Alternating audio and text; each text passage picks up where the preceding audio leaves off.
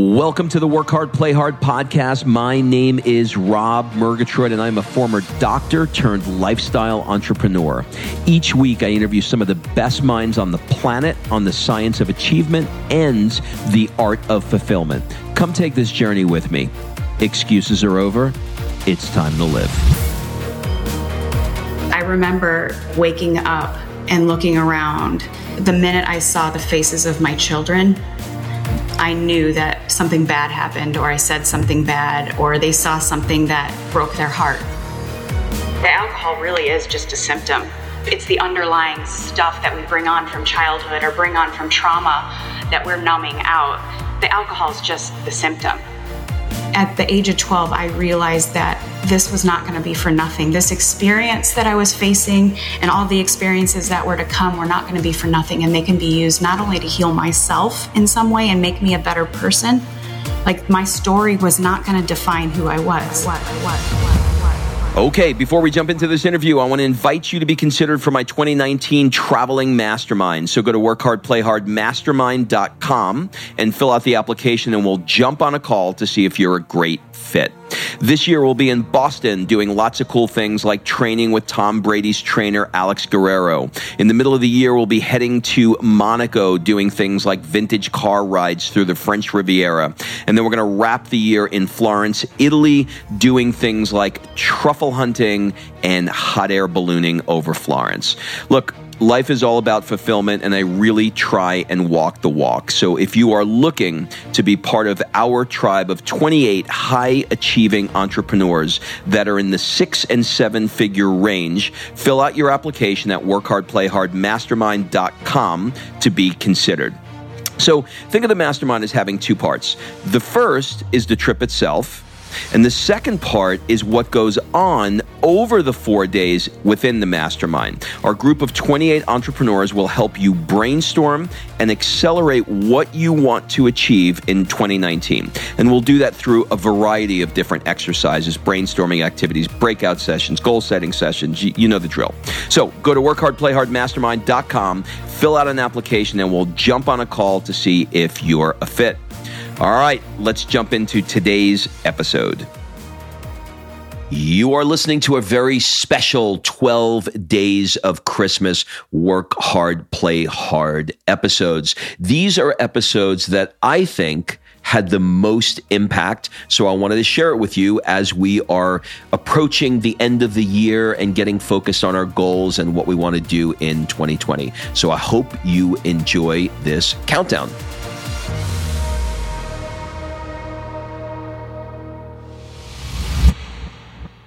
Tracy, welcome to the show. Hi, I'm so excited to be here. You know, I have to tell you, I have been looking forward to this for some time. And here's why. You are an absolute ball of love, energy that is so inspiring and contagious to me to be around, that I just love having people like you in my life. And I can't wait to dig into more info with you. So thanks for making the time to do this with me. Well, I think I've told you this before. I am obsessed with your interview style, first and foremost. I've listened to tons of podcasts, and I've heard people go on podcast tours, and it's like the same questions over and over, just a different host. And I know that you know my love for Howard Stern's interview style. And honestly, next to him, he does the best interviews, but next to him, you are absolutely hands down the best interview I've ever heard in my entire life. Oh, that's so true. Howard is, he's a god to me, right? His ability to get information is just incredible. So thank you for that compliment. You know what? I think a good place for us to start would be in Downer, Illinois. Do you remember that place? Downers Grove, Illinois. Yes, I do. All right. So let's talk about that. I'm going to ask the question a little bit differently. What did you love about growing up there? Like, what was your favorite thing about that? Everything was green. Lots of huge, big trees. Like, you could hear, you know what I loved? When we said that, the first thing that came to mind was when the wind would blow, you could hear all the leaves of the trees. And it was just like this calming calming place. And at a time, my life was not the most peaceful inside the four walls of our house. So when I was outside, just that peace and calm of the leaves and the trees are huge there. They're beautiful. It's a beautiful little town. You are an Irish girl, right? Mm-hmm. So if those of you who have read the O'Malley name, they know that if that didn't tip it off for you, I'll tell you, she's really Irish. So one of the things that can come with Irish families is a lot of great Irish songs and a lot of booze, right? Mm-hmm. So we both share Irish dads. My Murgatroyd is a Welsh name, but the family comes largely from Ireland. So I grew up with a dad that was, really connected to the Irish culture. And I don't believe as deeply as you guys were, but we share that. And one of the things that we shared is dads who drank every day. And I think that I'd like to start there because a lot of who you are was shaped during those years. So, your dad was a super functional alcoholic like mine was. My question for you is, how do you think that impacted your views on alcohol in general? Wow. Being born Irish, it is just part of the norm. I never remember a time in our life, not just in my home, but, extended family, and everything was either a celebration, with it. It was, everybody always brought a cooler with them wherever we went. Honestly, I have maybe 10 baby pictures of myself or pictures of myself as a child. That's it, about 10. And the very first one of myself is me drinking a beer at like about 10 months old. My dad's holding it up to my face, and now, CPS would be called if that picture got around. But it was just always there. So I didn't know any different. But what I did feel from about the age of 5 on was my body was telling me something. Looking back now, I can see this. But I was being triggered in ways like something's not safe, something's uneasy, there's uncertainty here. And I had anxiety from the age of about 5 or 6. My first migraine was in the 2nd grade. I would have anxiety so bad that I would throw up from, the stomach stuff. And I obviously at that age, I couldn't put a finger on what it was, but it was that. My dad was very high functioning, never missed a day of work. So it's like, okay, am I just going crazy? Am I not sure what's happening right now? And my mom's way of coping with it was just to shut down, shut out. She pretty much was in bed most of the time. So I was kind of left to fend and figure out how to run this household at like the age of 6 and take care of my little sister and, prepare our meals and get us up for school and things like that. And to this day, I hear ice cubes get dropped into a glass and I'm triggered, like physically. I can feel like my body shift because that usually meant the transition was happening from beer to whiskey and the Jekyll and Hyde stuff would start to come out. God, you're giving me chills. Somebody asked me the other day if I want, actually, it was our mutual friend, Chris Harder. And he said, you want a beer? And I said, no, I don't drink beer. He said, you don't like it? I said, I've never had one. He said, dude, you're 52 years old. I said, yeah, the smell of it reminds me of such horrible times with my dad that I've actually never had a beer. And when you said the ice cubes, that triggered that same kind of, it's amazing how we have a visceral response to those kind of things, isn't it? Yeah, because I remember laying in bed as a child and I would make sure, because my dad, he was a life insurance agent, financial planner. So he worked nights a lot of the time. And I would lay in bed awake to make sure he made it home safely, first of all, because he usually would make a stop after work. And he was a chain smoker too. So I wanted to make sure he made it home first and foremost. And then I would lay in bed awake. I would hear the ice cubes clink and I'd be like, oh boy, here we go. And then I would kind of like sneak around the house to make sure he didn't fall asleep with a cigarette in his hand. And so the house wouldn't be burnt down. And many nights I would see him passed out at the table with a cigarette in his hand and I would go and put it out.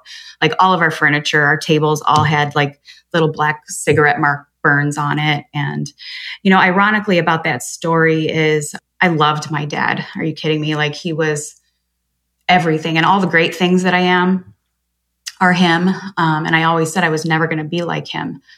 And at the age of 15 is when I took my first drink of alcohol.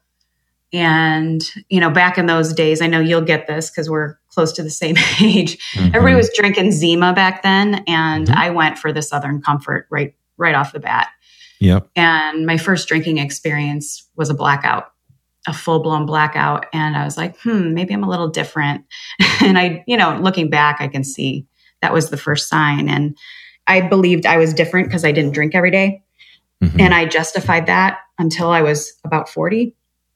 And ironically, the last 2 years that I drank, I was the same one clinking the ice cubes, pouring the glass of Crown straight up, just Crown on rocks. And, talking to my kids today, it's like they have that when they smell whiskey, it's a same kind of thing for them. They knew that. It's funny though that you say that about the beer, because my daughter doesn't feel like that about me and whiskey.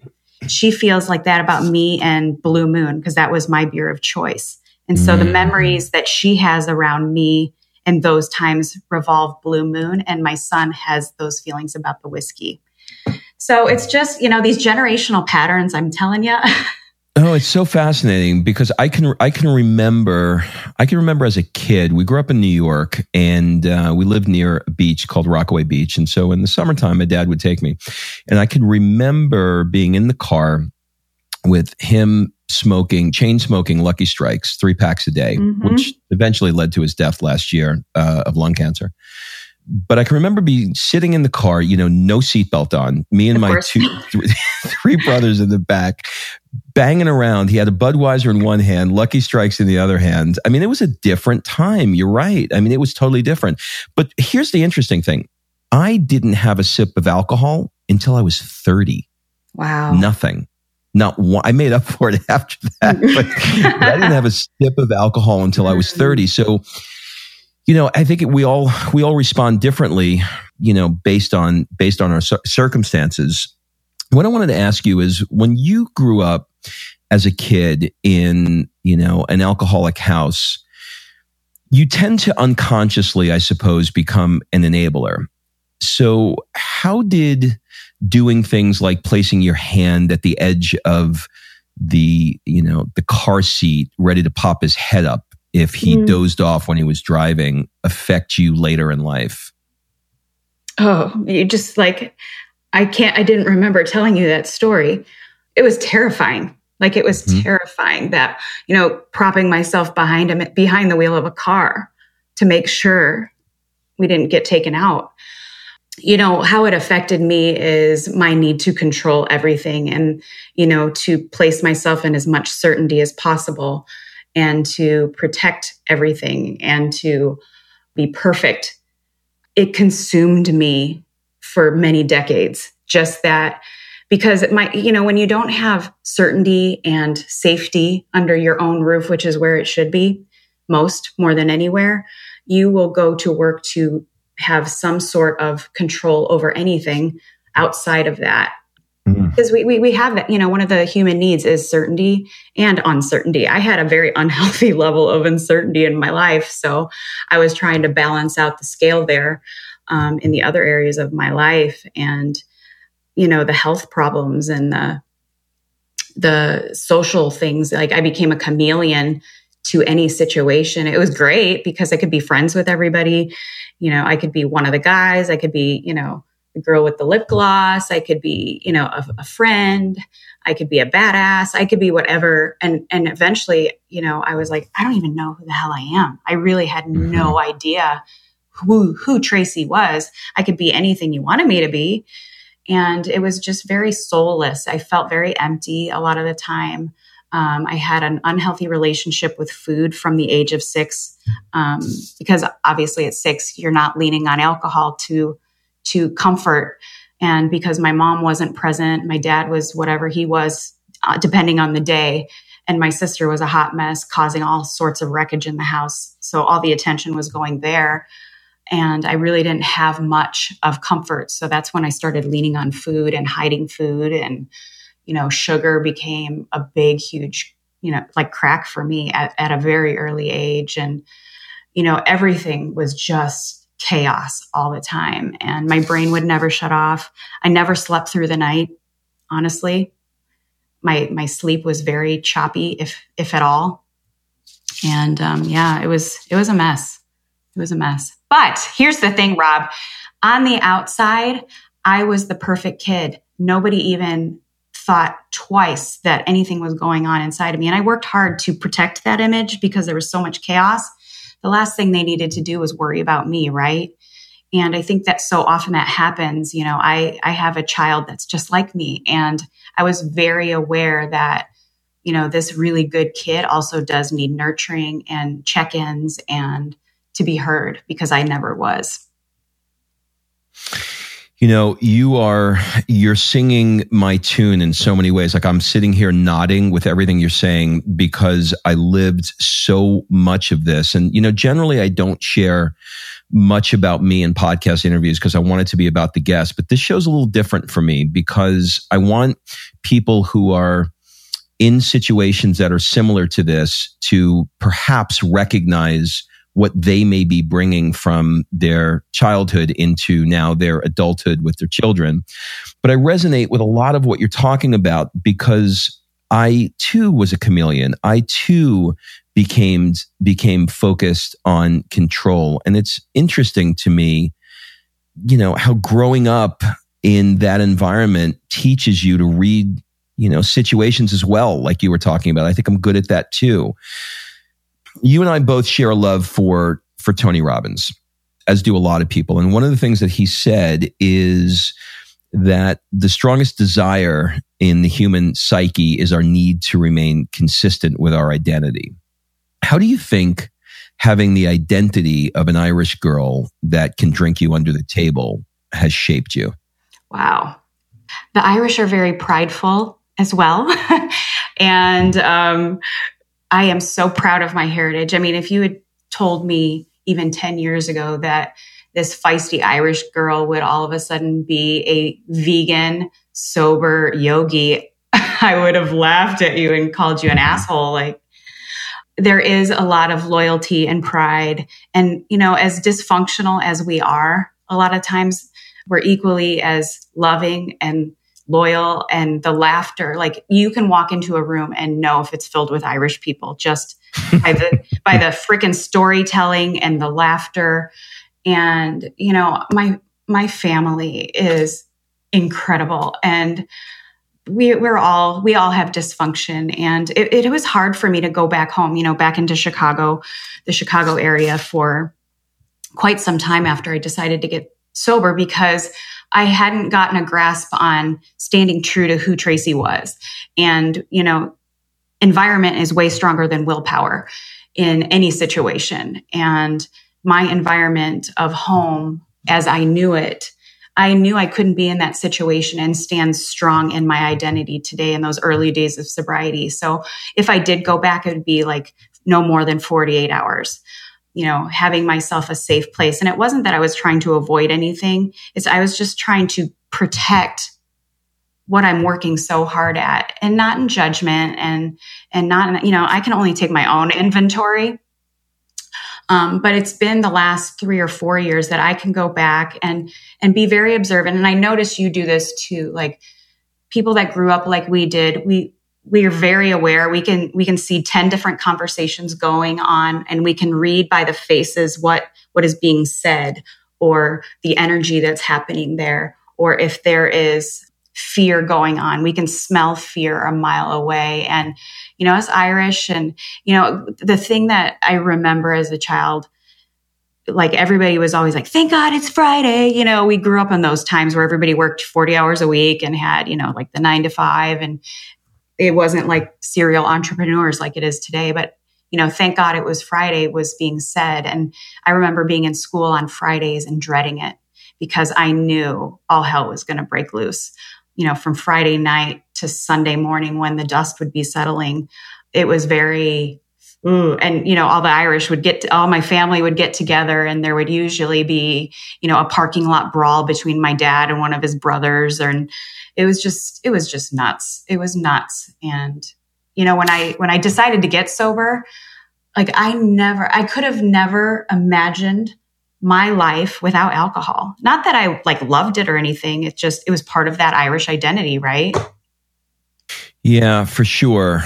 You hit a point where you recognized, as you're discussing now, I'm just thinking about this, you hit a point where you knew that your drinking became unmanageable. Mm-hmm. And there were a few times when your kids had to clean you up, get you out of bed. And then you hit a point where you hit threshold and you said, that's it. I can't do this anymore. Can you walk me through what you were feeling in June of 2012 when you walked into AA for the first time? Which is so ironic, when you're kind of a control freak and you like to control everything around you, when you wake up out of a blackout, that is the most fearful moment of your life because you don't remember what happened. And that for a control freak, that is like worst case scenario, right? Mm-hmm. And I remember waking up and looking around, and the minute I saw the faces of my children, I knew that something bad happened, or I said something bad, or they saw something that broke their heart, right? And I remember that feeling so clearly, like the walking on eggshells every day, the anxiety. My son had physical manifestations of anxiety. He used to twitch so bad people thought he had Tourette's. He didn't sleep at night. And I didn't want that for them. And I used to justify that it wasn't unmanageable because I didn't do it every day. If you asked me to quit for 30 days, it wasn't an issue because the alcohol really is just a symptom, right? It's the underlying stuff that we bring on from childhood or bring on from trauma that we're numbing out. The alcohol is just the symptom. And so I used to justify that the alcohol isn't a problem. And until I looked at my kids and realized that I was about to repeat what I lived, I did not want that for them. And I knew that they would start coping like I did. And I didn't want this generational pattern to continue. There's many things about my heritage and my upbringing that was amazing. I mean, I'm the girl I am today because of my dad. He was an amazing man and teacher. And I knew I could bring those things to the table with a healthier home. And those lessons would stick a lot better if I was, earning their respect. So in June of 2012, I walked into AA because I had had enough. Those blackouts became more frequent. I still wasn't an everyday drinker. I didn't have to pour it into Gatorade or orange juice in the morning. It wasn't like that at all. It was when things got quiet or I was in social situations, which I didn't love. I was in the car industry at the time, which was super stressful, especially being a woman when the ratio is about 1,000 to 1. And I just didn't want that for them anymore. And they were 14 and 15 at the time, a very pivotal moment. And I just decided enough was enough. And I walked into AA and I was going to the meetings and I still wanted to hold on to a little bit of control. So I didn't get a sponsor. But I was doing the meetings and I felt some relief. It was like the pressure was being taken off a little bit. And literally 3 weeks later, I received a call from my dad saying cancer had pretty much taken over his entire body and they didn't give him much time. And that not much time was 3 weeks to 3 months at that point. So I was 3 weeks sober when that happened. Yeah, it's interesting. How do you feel now? I don't know really how to phrase this question, but I think you'll understand the place it's coming from. How do you feel now that your dad is gone? What level of emotion, what's going through you? Because I know that I'm feeling all kinds of stuff because it's still new to me. There was a lot of negative, but there was also a lot of positive, and there's this mix of emotion between the two. How do you process that? Well, I've never, I'm sure you've seen it too. When somebody dies, all of a sudden, they're put up on this pedestal like they were amazing. And My dad was amazing. And he was as amazing as he was equally the biggest asshole in the world. Like really, he was a dickhead a lot of the time. Yep. And, you know, I'm all about living my truth. I mean, I'm an amazing person too, but I can be an asshole as well. We all can, right? You know, I just tell it like it is. And my dad wouldn't want it any other way. He was like the modern time Archie Bunker, like literally no filter. He looked just like him. But how I feel about my dad today is, you know, things will happen. I used to get annoyed because every conversation with him was a lesson from the time I was born. You know, he wanted a boy. And when I was born a girl, he told the doctor the day I was born to just keep me because he didn't want me. And it was a joke. And it was a joke that was told over and over and over again. And, you know, I get it logically as an adult, and but there was a lot of laughter at my expense. And I remember carrying that around with me as a little girl. So it's probably why I love sports so much. I had a blue room for 6 years. And, you know, I knew the starting lineup of every sports team in Chicago by the time I was 3. And, you know, how I feel about my dad today is like, I wish he could see what I've done. He knew.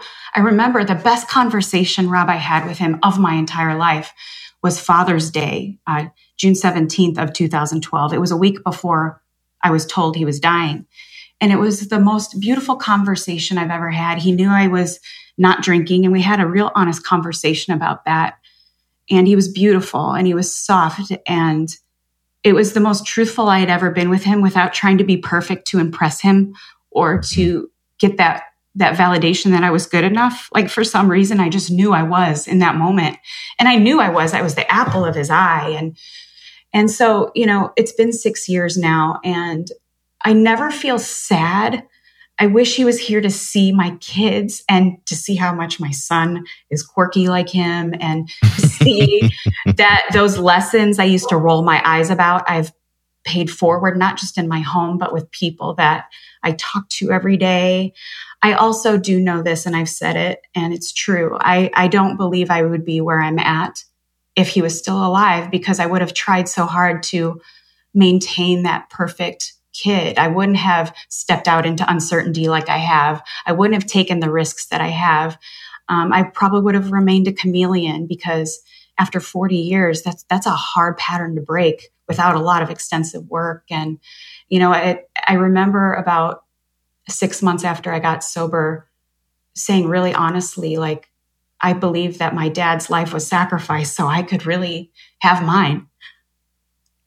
You know, it's interesting. First of all, your dad, I'm very, very clear on, well, I can't prove this, but he's watching every single thing that you're doing. You know, I want to fast forward a little bit to the space that you're now in, which is very different. And as I said in the intro, you are truly, and this is no bullshit, you just are. You're one of the most kind, supportive people I know. You're willing to be vulnerable and open. Are there any particular teachers that you can point to that have really impacted your growth? Oprah. Oprah. Yeah, this is a great story, Rob. You know, because I grew up in Chicago. That's where she got her start. I don't know if you knew that. I did. I was 10 years old. It was 1982. And there was a TV show called AM Chicago. And this was before anybody knew who Oprah was. She was like, it was like the Chicago version of the Today Show. So, you know, they did the silly bits and the cooking segments and things like that. And, you know, this Oprah chick pops up on the TV and she doesn't look like everybody else. She's not that pretty, polished, you know, Barbie doll looking person. And I was just drawn to her. And I didn't know what it was. She had an amazing laugh, but there was this vulnerability about her, even though it was just silly cooking show bits and stuff. But I was drawn to her and I didn't understand why. But, you know, when I was getting ready for school in the morning, that's just what I would have on. And 2 years later, that same Afro wearing Oprah chick got a syndicated TV show called The Oprah Winfrey Show. And so at that point, I was 12. And it was at a time in my life where my household, it was from the age of 10 to when my parents divorced at 19, it was awful. So the Oprah Winfrey Show started when I was 12. And so I would record it on a VCR every day. because it started, that. because it started at 9:00. And so I would be at school. And so every day I would come home and watch it. And I wasn't just watching it, I was studying her because I could see something. She would laugh and smile, but I could see pain in her eyes. And it wasn't right away, but very quickly she started to talk about, she obviously had a weight issue and she was really unpacking in her own life what that was about. And she started to talk about the pain she endured as a child. And all of a sudden it clicked for me, like, my pain is not going to be for anything. And I'm watching her help and heal people because of what she endured. And I studied her from the day, like from that moment until now, I study her. I mean, we're different people and she's a lot softer than I am in a lot of ways. But at the age of 12, I realized that this was not going to be for nothing. This experience that I was facing and all the experiences that were to come were not going to be for nothing. And they can be used not only to heal myself in some way and make me a better person. Like, my story was not going to define who I was. And even though I went out and tried really hard to validate that that's who I was, God had a bigger plan for me and a bigger message for me to carry, and that He doesn't waste pain for those that are willing to do the work. And so Oprah was probably my greatest teacher early on. She's just incredible. We can talk for hours about that woman for sure. Yeah. If you look over the last few years, have there been any beliefs, habits, or tools that have really helped you in life other than what we've mentioned? Or are there any limiting beliefs that you got rid of that is now helping you? Well, I believe that, like what you said earlier about the things, the trauma that we faced. And, the word trauma, people hear that and they think of a car crash, and it doesn't have to be that. I mean, the running joke of me as a child, oh, keep them both. I don't want her. Like, that was a joke, but that was trauma. That was a trauma for me from the day I was born. And the belief system that came from that joke from the very day I was born was that I am not good enough and I'm not worthy. He didn't want me. And that is the one that is the hardest to break, probably because it's been around the longest. And when we build a belief system as a child, I mean, you have is Sophia 4, right? She will be 4 next week. Right. So, I mean, if you think about Sophia hearing something like that about herself today, like logically as a 46-year-old woman, I get that it was a joke, but as a 4-year-old Sophia trying to hear that and understand what that really means is that, like, they take things literally. We take things literally as children and build a belief system off that. And then we go and try and be adults and we're like, well, where the hell is this belief system coming from? Because logically in my intellectual brain, I know I'm good enough. I know I'm worthy. We're all beautiful and worthy. But to really go back and heal those trauma incidents that happened before we're 10, I believe that's where a lot of our belief systems come. They show up in different wrapping paper as adults, but they still creep up. And that one is a big one for me that I still face. She sneaks up on me. And for so long, Rob, I call her little Tracy would show up and I would just try to shut her up. So much so like she was as a child, I was better seen than heard. And when that belief system would try and creep up and cause chaos in my adult life, I would just shut her down or numb her out. It's why people are numbing the shit out of themselves, right? Because we want to shut down that little girl, that little boy that was traumatized and doesn't know how to handle it. And so going back and healing that, instead of numbing her out, I put her on my lap, so to speak, and embrace her, let her know I'm okay. We can't change the past. We can't change who our parents are. We can't change any of that. However, we can reprogram our belief system by honoring and reparenting ourselves. And, that one creeps up on me from time to time. So what I did out of those 10 pictures I have as a child, there's one picture in particular that is so just poignant. Like, if you just crop in on me as a child, I look like Sophia. I should send you the picture. I was really freaking cute. I think that's why I'm so drawn to that little girl. She is just like love, like she's everything I wish my childhood was. I think that's what it is about her. But I keep this picture of me as my lock screen on my phone because we have our phones with us all the time. And every time I feel that feeling of not being good enough or not worthy, or like the who the hell do I think I am kind of chatter that can come up from time to time, all I have to do is touch my phone and my little picture shows up. And every time I want to say those things to myself, I look at that face, and it would be like you looking at Sophia. It's like, would I ever say that to her? Like, no, of course not. And so I remember that it's her that's scared. It's not me. And so I really work hard to honor little Tracy that fought so hard to get here, that kept me safe in ways. And I let her know that those ways don't have to keep us safe anymore. And I've got us, and reparent her and love her and let her come out and dance around like Sophia does. I love that, because you're interrupting the pattern and you're rewriting the story. You're just making the new story. Mm-hmm. That's absolutely incredible. What are some things that you do that people disagree with you on or think are crazy? So much. I tell the truth at all times, and that isn't always politically correct or comfortable. I can make a social situation uncomfortable pretty quick with vulnerability. I can get through the bullshit pretty quickly. Even I don't like small talk very much. And so I like to qualify a conversation with a hard question. And some people are like taken back by that. I really don't stand in judgment of people too much.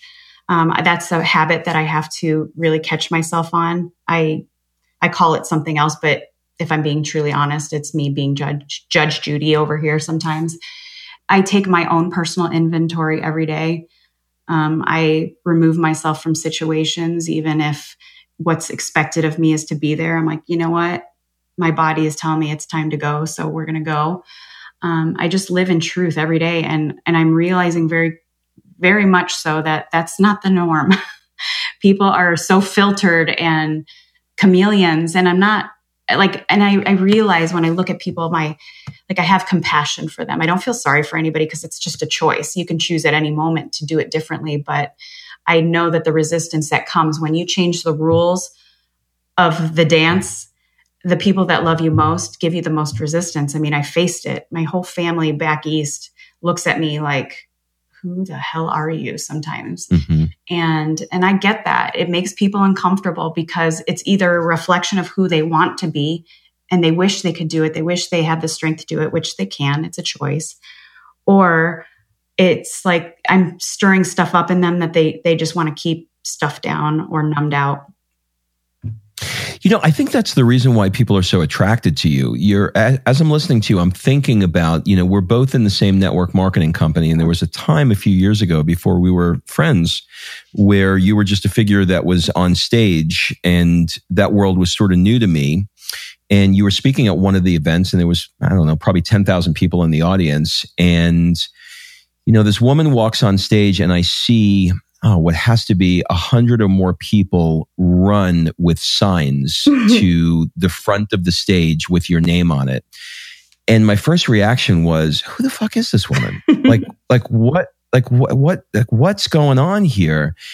And you proceeded to tell a very, very honest version of what your life was like up until that point, in a way that most people would never, ever be willing to do in a setting like that.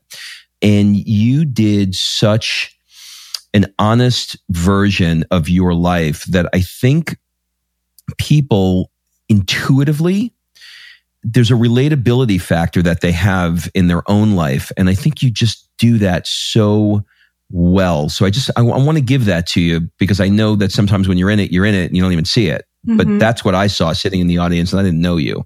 So what a beautiful, what a beautiful thing to have. I used to think that also the way I grew up, if you were vulnerable, you were perceived as weak. If you cried, you were weak.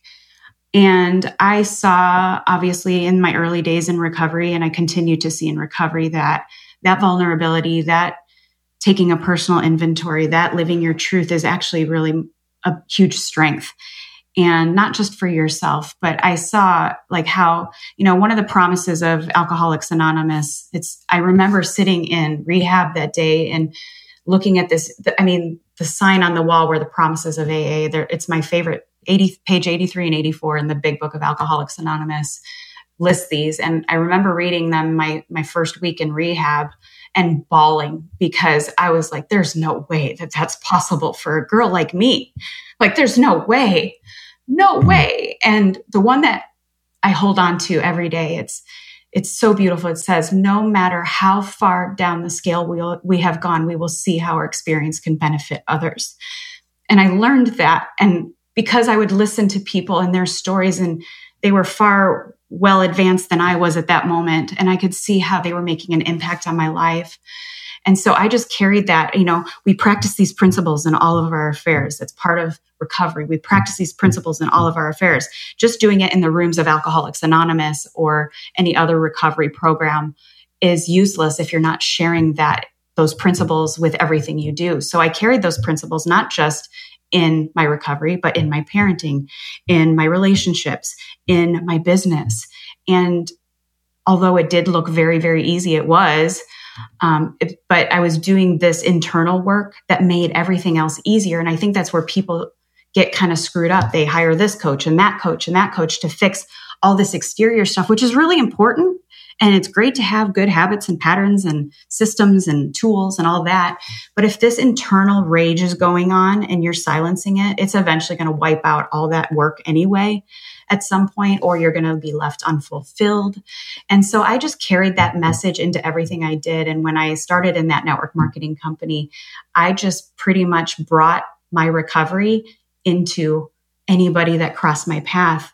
Because if I'm being honest, I had cleaned house of my entire social network when I started a network marketing company. It sounds like a really great time to start a networking business when you have no network, because I had to change all my playmates. Your environment is stronger than your willpower. And so for me to maintain a beautiful level of recovery, it meant I needed to change my environment and play on different playgrounds. So yeah, that moment was, like, I walked out, I had 500 people of my own organization at that event. And when I saw that sign, I knew no matter how far down that scale I had gone, my experience is benefiting not just the people with the signs, but the people that watched that day, the people that come up to me today. And it's so beautiful, though. They never come to pick my brain, which is great about business, but they thank me for going first with vulnerability and showing them that is actually strength instead of weakness, and for giving them permission to do it too.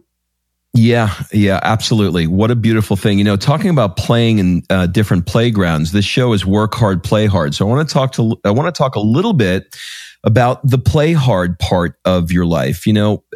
Most entrepreneurs, they're super driven. They don't take the time to play, and playing does not have to be champagne spraying in Saint-Tropez, although it could be. Mm-hmm. It could be something as simple as getting to that book that you've always wanted to get to. So I want to talk to you a little bit about some of the areas of your life that have nothing to do with work. Mm-hmm. If you could spend a month anywhere in the world, where would it be and why? I just got back from Alaska.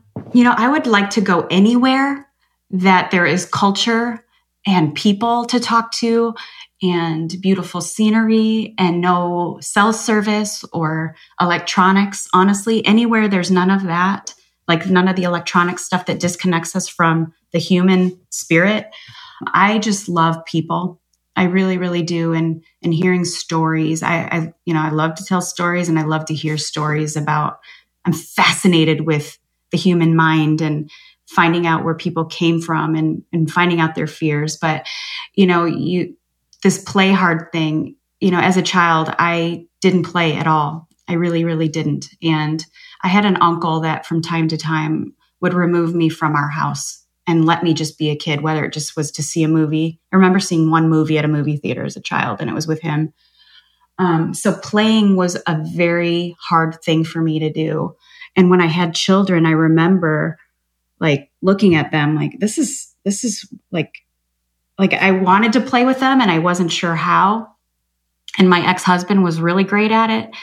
And so I'm drawn to people that have fun. My daughter, I'm obsessed with the Enneagram. It's a personality test. And my daughter is that free-spirited, child, and she still is as a 21-year-old. So I'm drawn to people like her, like you, that are love and laughter, and you all make me uncomfortable because you force me to have fun. And I love it. Like, I don't need more of me around. I don't need more of me in my life. I need more of people like you and those that force me. So like when I have fun, it's like running around outside with my dogs or laughing with my children, again, with no electronics, just sitting around a fire or a kitchen table talking and storytelling. And because when my dad was taking his last breaths, there were no regrets of, things that he wished he did. He just wished he had more time to spend with the people he loved. And so I am on a mission to just meet as many beautiful humans as I can and spend time. I could care less about things and clothing and fancy purses. Like, give me all the experiences in the world, because that is where it's at. It's experiences and people and connection and contribution. That is like my love language right there. Oh, yeah. You're not going to remember the Fendi or Gucci bag on your deathbed, but you are going to remember the moment where you just laughed so hard that, you farted. Yeah, exactly. Exactly. It's so What's great. the one thing that you've always wanted to learn, but you just haven't gotten around to yet? Oh my God, I'm the worst dancer ever. Me too. We can dance terribly together. And now that I don't have alcohol, like that makes it even harder. Because I used to dance and not give a shit before, but now I'm like, damn it. Right, but you look like it, right? Yeah, like I'm Elaine from Seinfeld. It's not pretty. I would like to take a hip hop class with my daughter. My daughter, like, she's got moves, and I just look at her. I just like, oh my God, she's the most beautiful human. She reminds me so much of Sophia too. Just that walks in a room and just lights it up. And yeah, dancing would probably be it, because I love it. I'm obsessed with people that can dance. I love it. The average life expectancy is about 76 years old, give or take, for industrialized nations. So if you're 40, we have roughly 26 summers left to get everything done on our bucket list. How do you think about that? Last year I was faced with my own mortality, and I really didn't think I would make it to 2018, if I'm being completely honest. And I'd come a long way before then, and experiencing something like that, that life is too short. I experienced that when my dad died. Like, his cancer diagnosis was a very solid 12 days. And that life is too short came and smacked me upside the head with that moment. However, that being said, I believed that for other people. I never kind of like believed in my own mortality, that could be happening, because I was only 44 at the time. But when I was faced with it last year, it shifted perspective real fucking quick. Like, holy shit. Like, holy shit. There's so much more I want to do and say with my kids. And no, there's a life to be lived. And for somebody that tries to control a lot and is scared, and, I'm working on some stuff, like, okay, enough with this. And that honestly made me join a mastermind. I had 3 things on my list when I knew I was going to live. It was join a mastermind and surround myself with people that could up-level me and I could add value to them. Like, that's because I knew I would bring something to the table.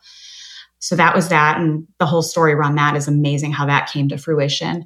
I was going to go to Lori Harder's event and surround myself with women, because I used to perceive them as weak. And I knew that was a bullshit story. And I needed strong women in my life. And the third thing was join a local networking group and have friends, and business people that weren't network marketers necessarily, in my life. And that was amazing too, because I'm, meeting new people and having experiences. Because honestly, if I'm being truthful, I could live in my beautiful house with my dogs on my acre. I've got a gym at my house, a pool in my yard, and everything I could ever want here. And experiencing that last year wanted me to get out and live even more. Even though I'd traveled a little bit, but not no, I need to go to Ireland and spend a month there, and go to Greece and go to places and do things and meet people, and facing your own mortality. I believe I've got a good 30 years left in me, and I want to be a grandma one day and be the fun grandma and teach them the lessons that I was taught, and just watch my children break the generational patterns that we have and grow a family without the dysfunction like I had. I mean, they'll have their own dysfunction, I'm sure, but, just really raise good people that make a difference in the world and see that through. I would love to see that through.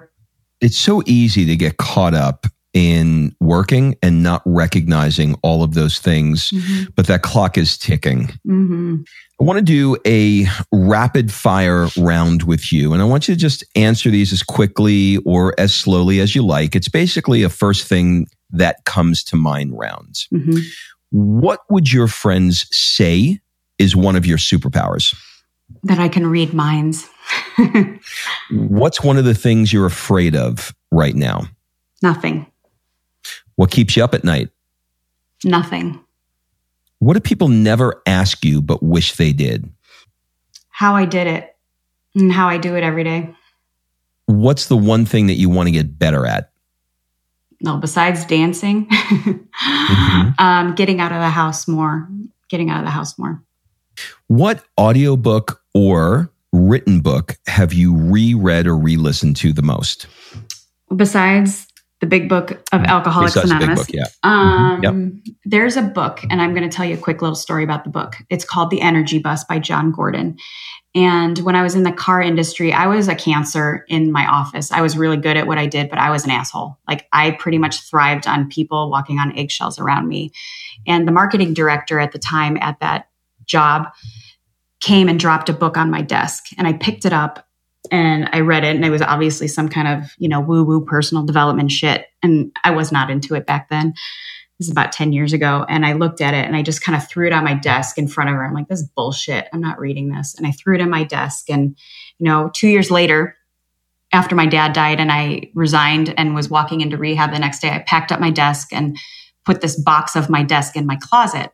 Fast forward 2 years after that, when I was moving out of that house and packing up my house, I ran across this old box of my old desk, and covered in dust was this book, The Energy Bus. And I picked it up, and it, like I said, it was covered in dust. So I had to brush it off a little bit, and I flipped it over and read it through different lenses this time.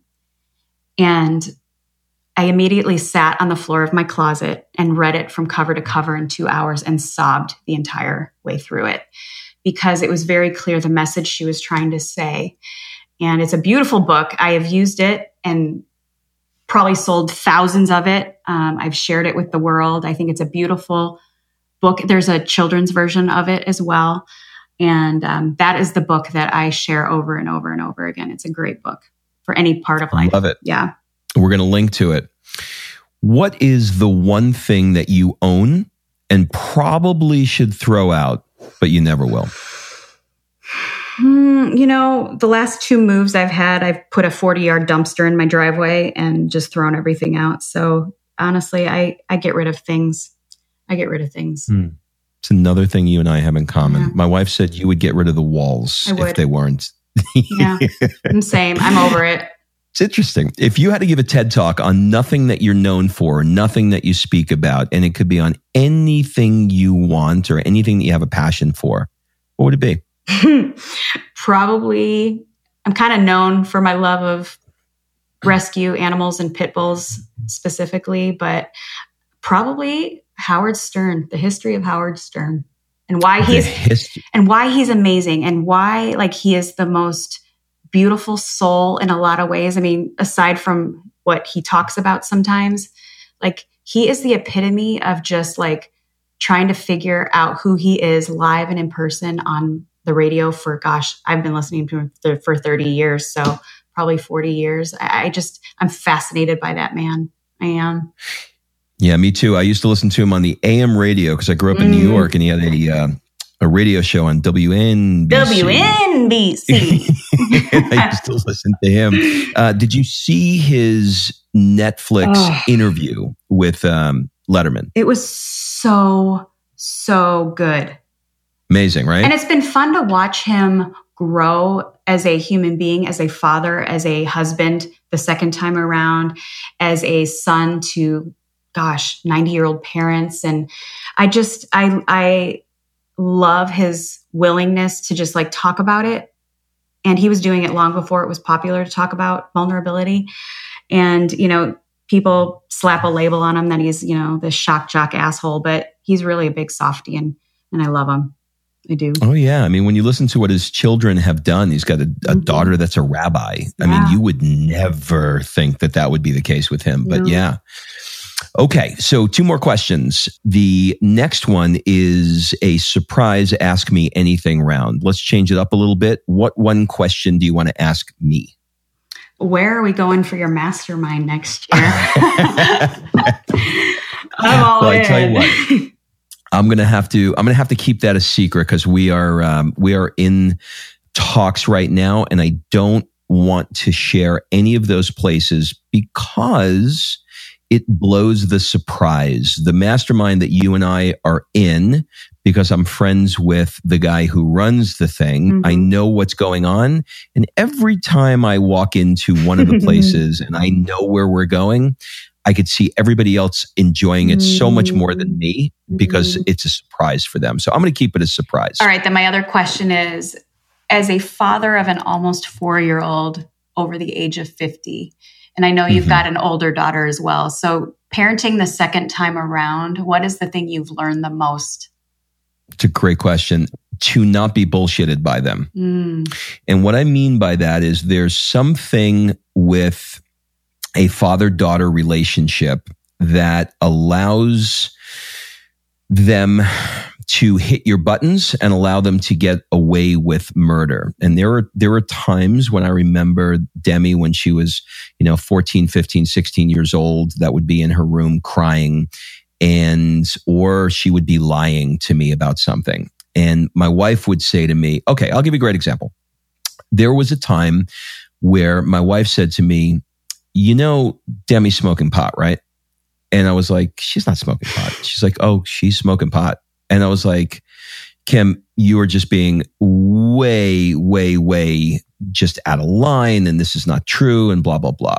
And I couldn't take it anymore. And I went, you know what? Here's what we're going to do. I'm going to go across the street, and we live in the city. So the grocery store is right across the street, and I'm going to get a drug test. And I didn't even know it existed, but it does. And I walked into the grocery store and I got a test, and I said, okay, I need you to prove to me, because I had asked her if she was, and she said, no, she's not. And Kim said she was smoking pot last night, so it'll be in her system. And I said, go in the room, go in the bathroom, pee, come out with the pee, and I'm going to test it. And it came back and she tested positive for THC.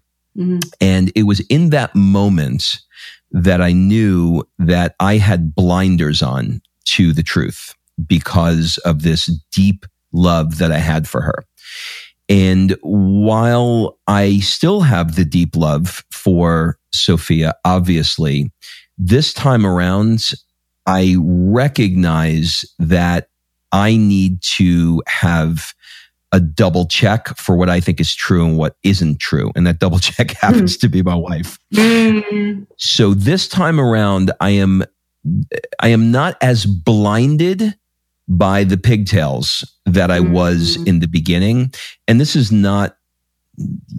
to serve her better by being able to parent her and not just accepting everything that she's saying. So in other words, I look at things much more closely this time around. And as a result, I recognize that I am her parent and I'm not her friend. And I tried to be too much of a friend to the first one. Well, as an outsider looking in and as a parent myself, I want to tell you that, and I know you already know this because of that, and I was a hard parent. They've thanked me for it today, and you're helping to make Sophia an outstanding human being and one that will contribute more than just beautiful laughter to the world. Because, oh my goodness, that girl is so cute. But it's hard when we're parents. We feel that guilt. Like we feel like we don't want, especially coming from what we have come from, we don't want them to like look at our parents like you're an asshole, like when they're a grown up or have these problems that they carry with us that are our fault. So it's just easier to just give in to them. And I think that we actually are doing them a huge favor by calling a spade, be like, calling bullshit on you right now. And calling bullshit on you. Yeah. And they appreciate it. Maybe not so much when they're 4, but when they're 24. they come around. Tracy, this has been absolutely awesome. Do you have any final words, suggestions, or an ask for the people that are listening? I would love for you all to follow me on Instagram at Tracy_O'Malley. I would love to get to meet some of you guys. Just reach out, say hello, share this podcast, share Rob with the world. He's amazing. Amazing. So if any of my friends and my peeps are listening to this, please you got to listen to Rob. He's amazing. Amazing. Thank you. And we'll link up to everything. And I will give a proper introduction with all of your handles at the front end of this episode. So Tracy, thank you so much. I appreciate you so much, Rob. Love you. All right. Thanks for listening. If you love this episode and you know someone that needs some help in either stepping up their work hard game or their play hard game, it would mean the world to me if you shared this podcast with them to help me get this movement out there. So if you like what you heard, head on over to iTunes, take 30 seconds and leave me a 5-star review, and I will be forever grateful. So until the next episode, excuses are over. It's time to live.